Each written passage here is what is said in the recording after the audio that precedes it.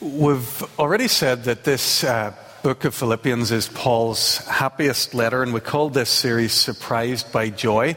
And what we've been trying to do is to notice as we go the things in which Paul is finding his joy.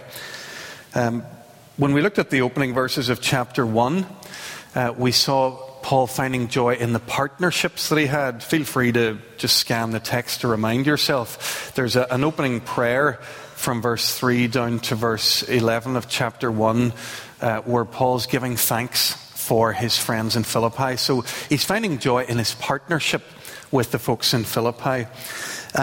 Last week we looked at verses 12 to 26 of chapter 1, where we find joy, Paul finding joy. I've actually changed my title from last week. I hope you don't mind. I said last week that it was about preaching Christ. I think it's a wee bit broader when I had another look at it. It's about promoting Jesus. He finds joy in promoting Jesus. He talks a lot about preaching, but he also talks even about whether I die or whether I live, I want to exalt Christ. There's something about how he lives and how he speaks that he finds joy when he gets a chance to promote Jesus. So, joy in his partners, joy in promoting Jesus. Today we're going to see another thing that Paul finds joy in, and as I tried to capture it and see what it is, I think he finds joy in Christ-like believers when he sees people living like Jesus. So we'll come back to that as we go on here this morning. Richie showed us last week that Paul's letter is a friendship letter, and that is, he's writing it to people he considers his friends, and it's a common literary form. But one of the things about these friendship letters is that they tend to move back and forward. It's sort of about me, about you, about me, about you. So last week we heard Paul talking a lot about himself and his circumstances. So now in chapter 1, verse 27, for the first time, he really starts to talk to the Philippians about their circumstances. So what's he going to say? Verse 27. Whatever happens, conduct yourselves in a manner worthy of the gospel. I'm going to treat that verse as an umbrella over the whole of today's passage, okay?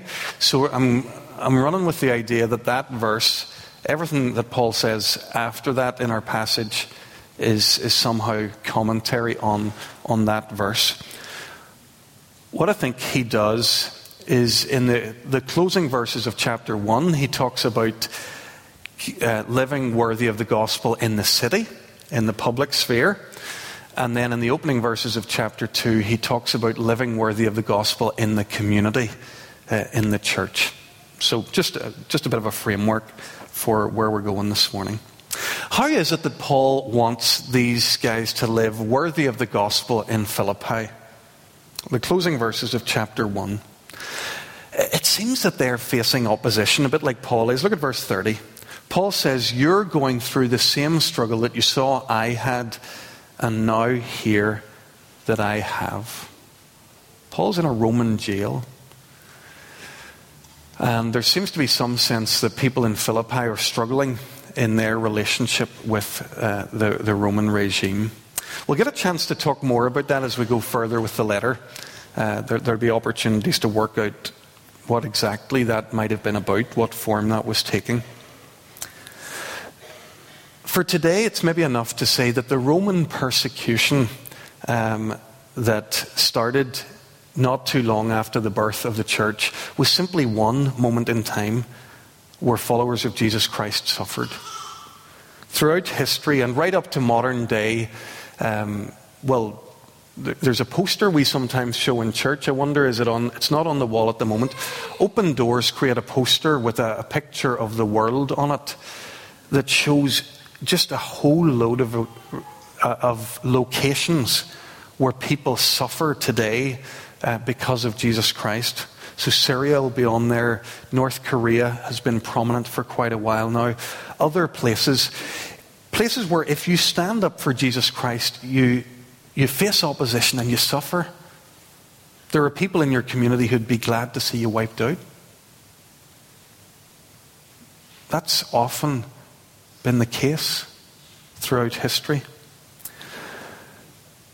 But I sense things changing, although we're not at that stage. I really do sense in the last few years that in the post-Christian West, there's a sort of a militant cynicism, a militant skepticism that's starting to make it quite difficult to be a public Christian, even just in Belfast.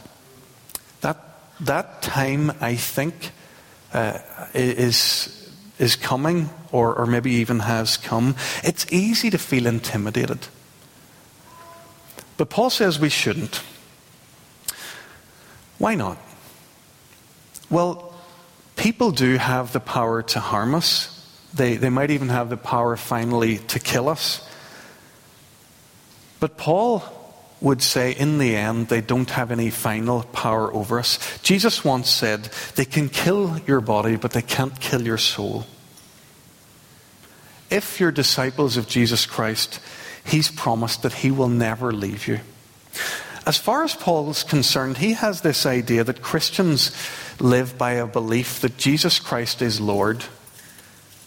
But you live out that belief in a world that doesn't believe it's true. Okay? So we believe that Jesus is Lord in a world that doesn't believe that Jesus is Lord.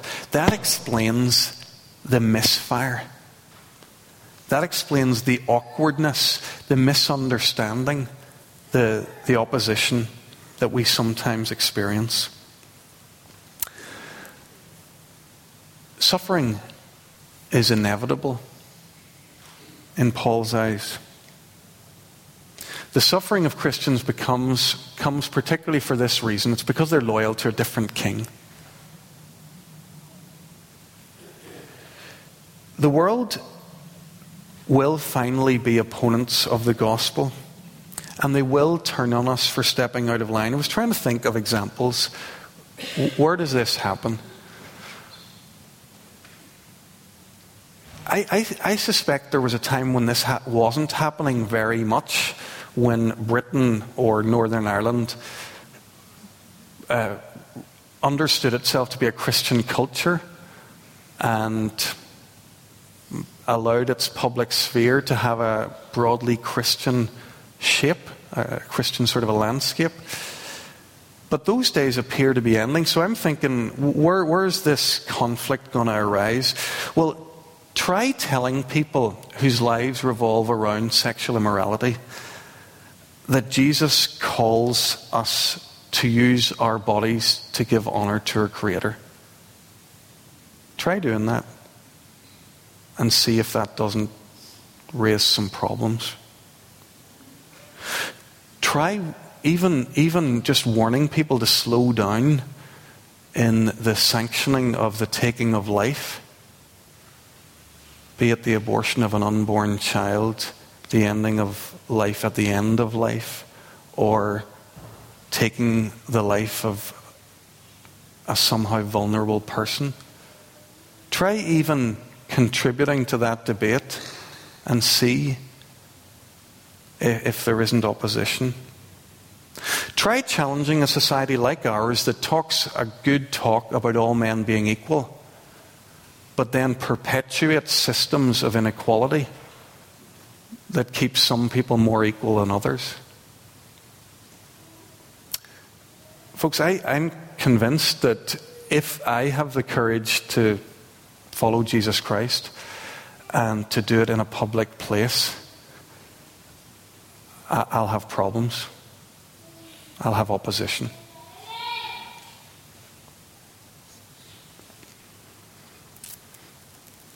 We're going to get a chance to think in our discipleship groups about that a little bit more, tease out the kind of area that have been in this last 2 minutes. Where are those areas where we already sense there's opposition? I've only touched on some of the key ones that I could think of, but you'll have other examples. We want to talk about that, encourage each other in that, and pray for courage to live lives worthy of the gospel. That's what Paul's talking about here. We're going to so Paul's talked here about living lives worthy of the gospel in the city, a place where Christians are under pressure. we're going to spend the rest of our time this morning in chapter 2, looking at those first 11 verses, where he's talking about how to live lives worthy of the gospel in your own community, in the church. Some of that passage might have felt very, very familiar to you. The poem there in verse 6 to 11 is very famous part of Scripture, very well known. It's quite tempting when you look at that passage to imagine that that is the crux of the passage. I don't think it is. I think the poem is there to serve a purpose. So what we're going to try and do is understand what Paul's saying and why the poem's there and what purpose it's serving. We don't want to miss Paul's point. Remember our umbrella verse, chapter 1, verse 27. Conduct yourselves in a manner worthy of the gospel.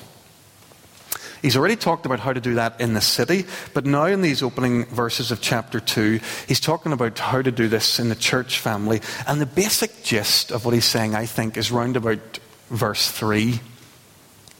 Second half of verse 3. In humility, consider others better than yourselves. This, says Paul, is how you conduct yourself in a manner worthy of the gospel in your church family.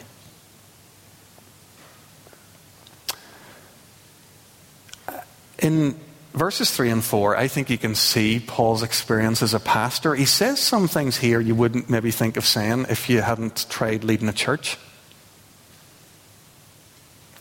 Do nothing, he says, out of selfish ambition or vain conceit. Why does he say that? Because he's been around churches long enough to know that this danger is always at the door. I know from experience that some of the people who have floundered most in Christian community are those who have some sort of unhealthy ambition.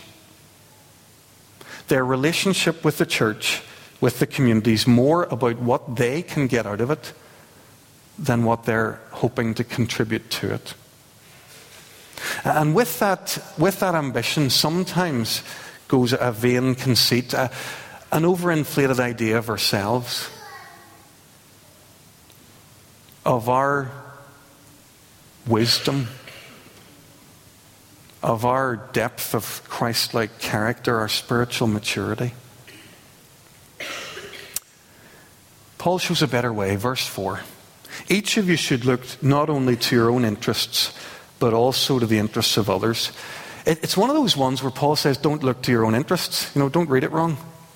It's okay to be interested. It's okay to come to a church family and to say, yes, I want to learn there. I do want to find fellowship. I want to be given avenues for meaningful service. That's all okay. Those things should all be happening in a church, but they need to be happening for everyone in a balanced way, not just for me. So look for your own interests, but also the interests of others. Don't make church all about you. Make it about us. That's what Paul's saying. Jesus stands at the center. The whole family gathers around him. So it can't be about me. It can only ever be about him and about us. I think we're beginning to see what Paul's topic is. Now let's take a step back and see this whole passage and see how it, including the famous poem, how it all works.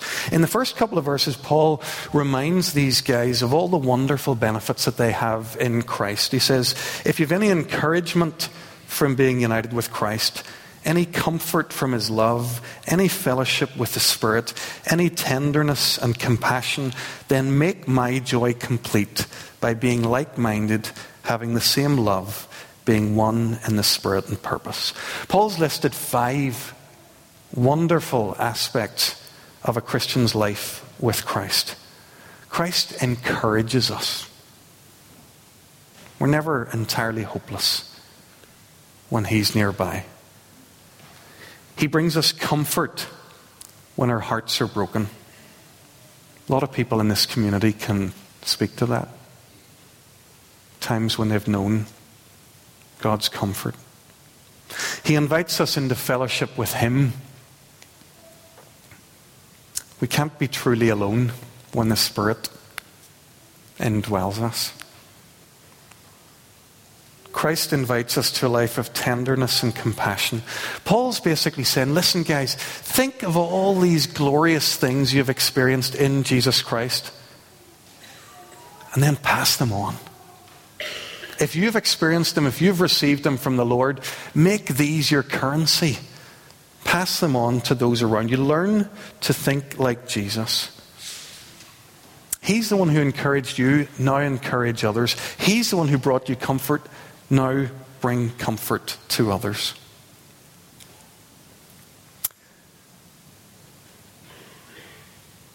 Luther once put it like this, the great church reformer.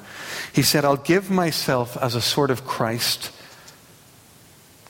I'll give myself to my neighbor, as Christ gave himself for me. I'll give myself for my neighbor as Christ gave himself for me. What I want you to notice before we come to look at the poem, because I think we're ready to see what it is and how it works. This passage is all about following Jesus' example. He's already told us, verse 2, that we're to be like-minded with Christ. Learn to think like Jesus. He reinforces that, verse 5. Our attitude should be the same as that of Christ Jesus. So there's different ways to motivate people to live. Paul might have said, for example, he might have said, remember the Old Testament law. There's a lot of good stuff in there about how to treat people. Live that way. But he didn't. That's not how he chooses to motivate the people. He didn't talk about general human decency. Let's be really top guys and girls. The best in the class. No. It's not Old Testament law. It's not general human decency. It's Christ-likeness. That's the touchstone for Paul's teaching here. That's his invitation. And it's because he wants the Philippians to imitate Jesus that the poem then happens or is placed in our passage. In verses 6 to 8, look at it with me. Paul reminds them of the complete humility that Jesus showed when he lived among us. Jesus had it all. He shared a status with God the Father in heaven, all the glories and riches of heaven. But he relinquished them all, gave them all up so that he could come among us and be one of us. But folks, Jesus didn't leave it there. His coming from heaven to earth, his taking on human form, that's not the limit of his humiliation. When Joan Osborne famously sang that song, What If God Was One of Us? She thought that was a radical thought. Hasn't read Scripture. God did become one of us, and then some. He dropped through the floor of what human nature is. He humbled himself, lived a peasant life, and finally died a death on a cross. Do you know what a Roman cross is? It's not mostly... The big deal with a Roman cross isn't the fact that it's an excruciating instrument of torture. There are loads of ways to kill people that are painful. It just happens to be one of them. That's not the main function of Roman crucifixion. In the Roman Empire, the cross was used to humiliate the person who was crucified. So if I was discovered to be an enemy of Rome, they would take me and they'd find some busy highway somewhere, something like the Newtownards Road or a junction. They'd go up to the Knock Junction and they'd put a cross up there and they'd nail me out there, and the whole point would be for every passerby, look at that scumbag. That's what happens to people who mess with Rome. You hang there naked, you're half beaten to death, and then your life ebbs away from you in weakness and defeat and humiliation. That's the Roman cross. And that's Jesus Christ. That's how he humbled himself for us. Paul's drawn us back into that, I guess you'd call it the Holy Week narrative, the Easter story. And it do notice that the poem goes to the resurrection, the exaltation of Jesus. But Paul's talking about humility. Before we leave verses 6 to 8, I want to get a wee bit grammatical with you for a moment. See that little word there, verse 6, being. I'm going to focus on that for 1 or 2 minutes. It's so important. Jesus, who being in very nature God, that participle being is known in the Greek as a circumstantial participle. And that means you don't really know what it means, except in the context. You use the context to help you understand what it means. So it has a range of possible meanings. There are a couple of different options. Let me suggest to you what I think the two options are. There might be others. It could mean this. Jesus, although or in spite of the fact that he was God, didn't consider equality with God something to be grasped. And from one point of view, that makes perfect sense. This is how I understood this passage for most of my life. Jesus, in my mind, becomes a servant in spite of the fact that he's God.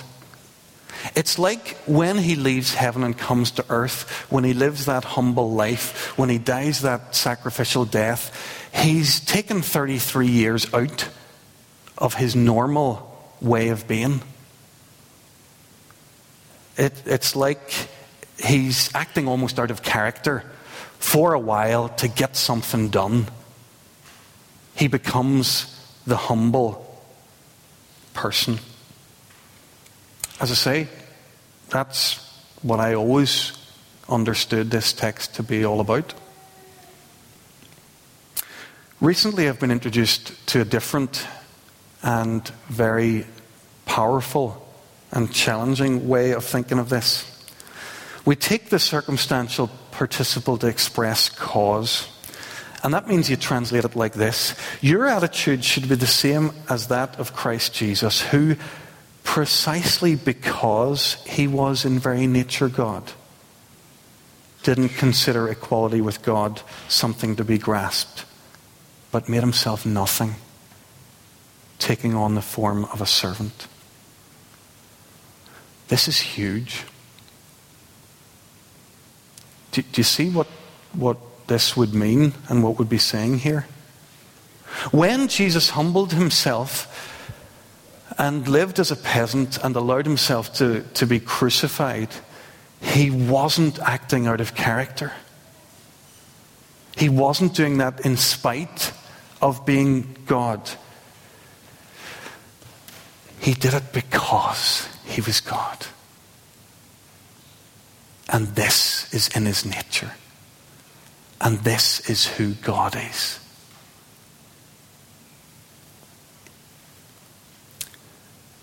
You ever wondered why pomp and pretense and pride are not only really irritating in the church, but look really stupid? You ever wondered? I think we're close here. It's because of who we follow. It's because of the one we're called to imitate.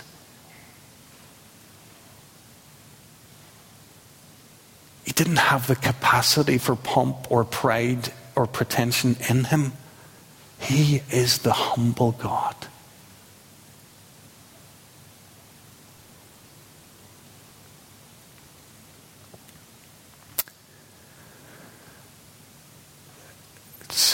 It's big stuff. But it's not left hanging there. Paul's not wanting to give a grand theological idea. He just wants to tell us how to live in the church. Because that's what he's talking about. Now, we're going to finish a couple of minutes thinking about church life. Do nothing, he says, out of selfish ambition or vain conceit. Imagine a community as big as this one, where nobody is showing up to live out their ambitions, to pander to their vain conceit. No one uses the church, these gatherings, any of the committees or ministries of the church as a vehicle for power or influence. The leaders instead understand themselves to be servants.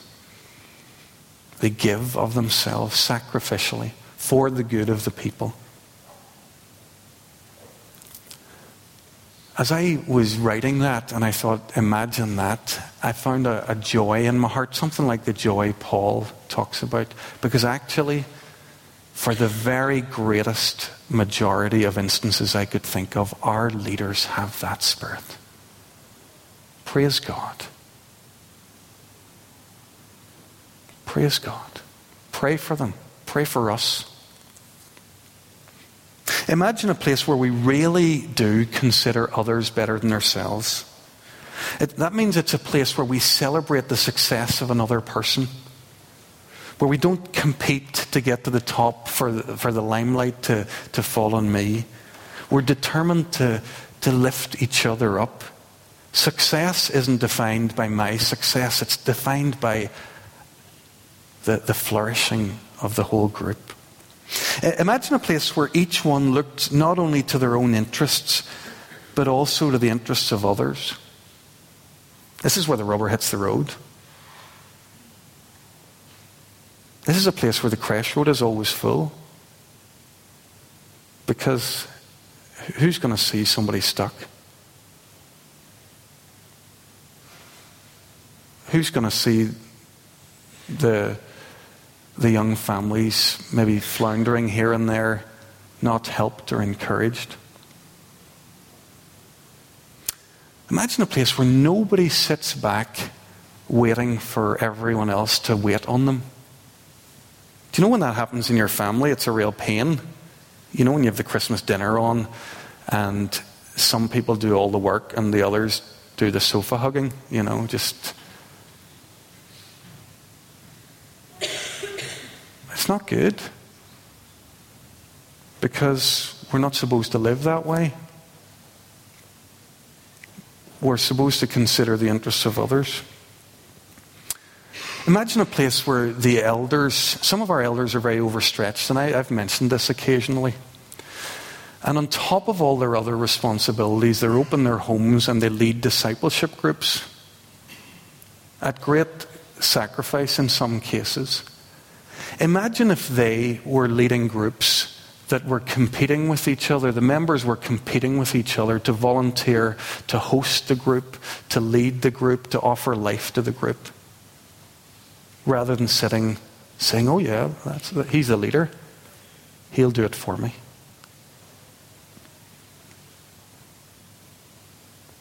Imagine that kind of a community.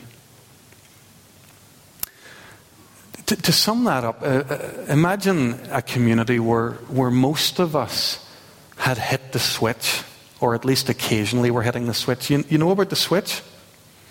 The switch is the thing you have to hit between where you park your car and when you arrive at the front door, okay? Because your default position when you're coming to Sunday worship or to any other gathering is, I'm coming, I hope it's worth my while, what am I going to get out of this? Okay, that's the default position.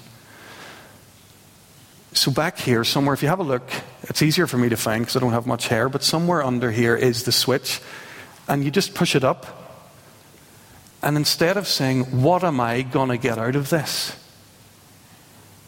I start to say, what can I give? Who's going to be there today that I could bless? That I could encourage? Who's going through? I'm having a hard time, but there's often somebody in the room who's having it worse. I saw a few of you nodding. I think you know about the switch. I think you know it's there. Have a look. Just see if you can find it? That's the invitation of this passage. Jesus Christ did a cosmic hitting of the switch exercise.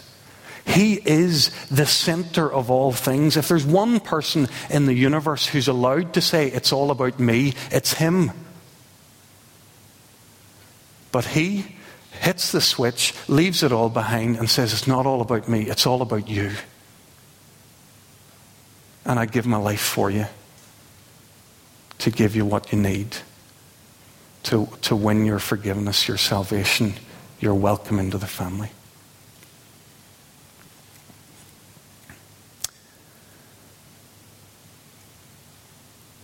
Folks, that's really what I think Paul's talking about in these opening verses of Philippians chapter 2.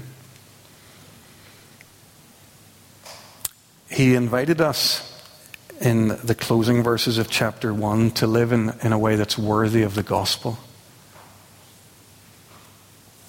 I think with the help of the Spirit, if we could begin to live out what he's invited us to there, then I think the gospel will shine as we share it. When a community like that lives like that, then people start to want to hear its message. Let me pray. Jesus, thank you for the work you did for us when you died on the cross. We have understood, many of us for years and for most of our lives, that that's the bedrock of our salvation. That's the point at which you can offer us life in place of death. But Jesus, you don't want that work of yours to leave us unchanged. You have lived your life to invite us into a new way of life. You have invited us to walk in your ways, to have the same attitude that you had. Lord, we pray that today your beauty, your sacrificial humility would once again have spoken to us. But Lord, help us to make the connection to see that you invite us to live also in a similar way. Help us to believe that with your Spirit's help we can live this way. But maybe before anything else, Lord, help us to want to. Lord, you might need to flick the switch and then help us to live it out. We pray this in Jesus' name. Amen.